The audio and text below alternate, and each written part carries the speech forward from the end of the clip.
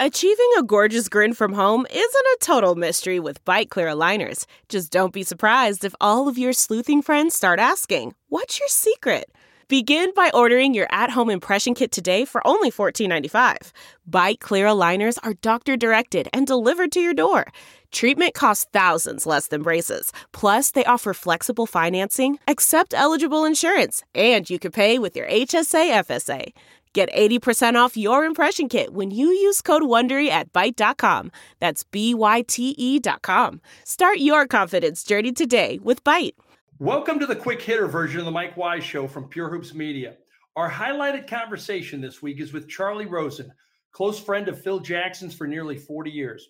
We discussed how the Bulls dynasty ended before it should have, and how Bill Cartwright was more of a badass than many people realized. Does Phil think Michael's hiatus ever had anything to do with gambling?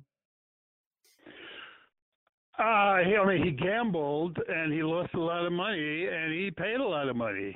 Yeah. I think that thing about, killing his father and something, that was nonsense. No, I don't believe that had anything to do with his father. I don't believe it. And, he gambled late and then he came and played. It didn't matter. He was a special individual.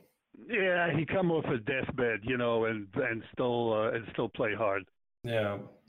Yeah, I always wondered if that got them into trouble. But either way, he came back. If Krause hadn't said that Phil was gone after 98, and that was obviously the last dance of the Bulls, would Michael have stayed on and kept playing? Oh, yes. Oh, yes.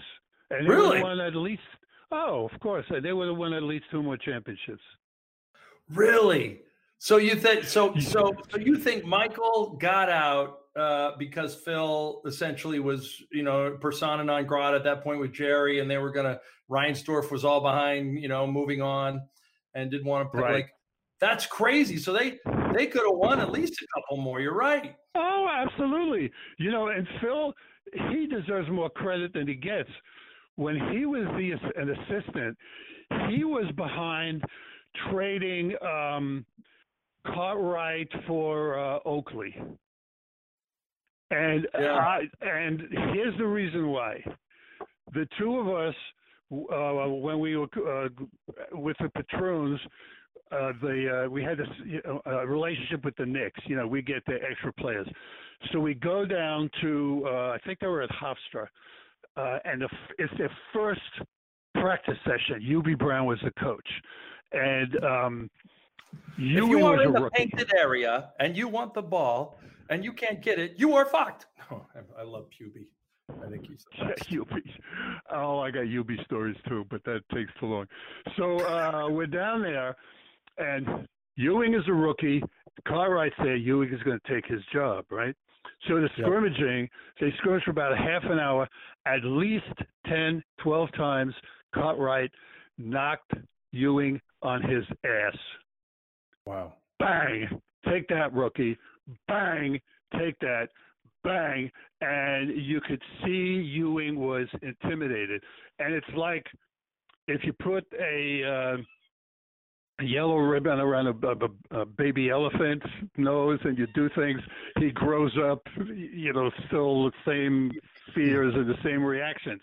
So Phil knew that Cartwright could control Ewing. And he was the one behind the trade. And Oakley, Oakley was great. Oakley was great, but he wouldn't hit a shot for you in the last 5 minutes of a game. Yeah, I love Charles Oakley. I'll defend him too, but more along the lines of he was a great role player. And you're probably right. He shouldn't have been taking the shot in the last 5 minutes of a game. Yeah, that's right. He was the guy.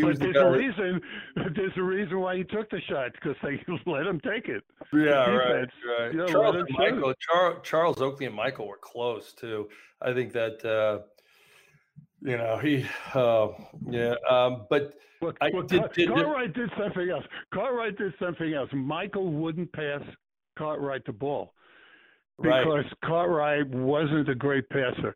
And, sometime in his career, Cartwright got hit in the larynx, and he kind of talked like this. He had this high-pitched voice. And there's this guy, 6'10", what did he weigh, 280, talking like this. Yeah, it's huge. So he was really a sweet guy. So Michael wouldn't pass him the ball. And at one point, Cartwright went over to him and says, "If you don't pass me the ball, I'm going to just kick your ass." If you want to hear more from Charley Rosen on Michael, Phil, and The Last Dance, check out The Mike Wise Show. We have a new one each Monday from Pure Hoops Media.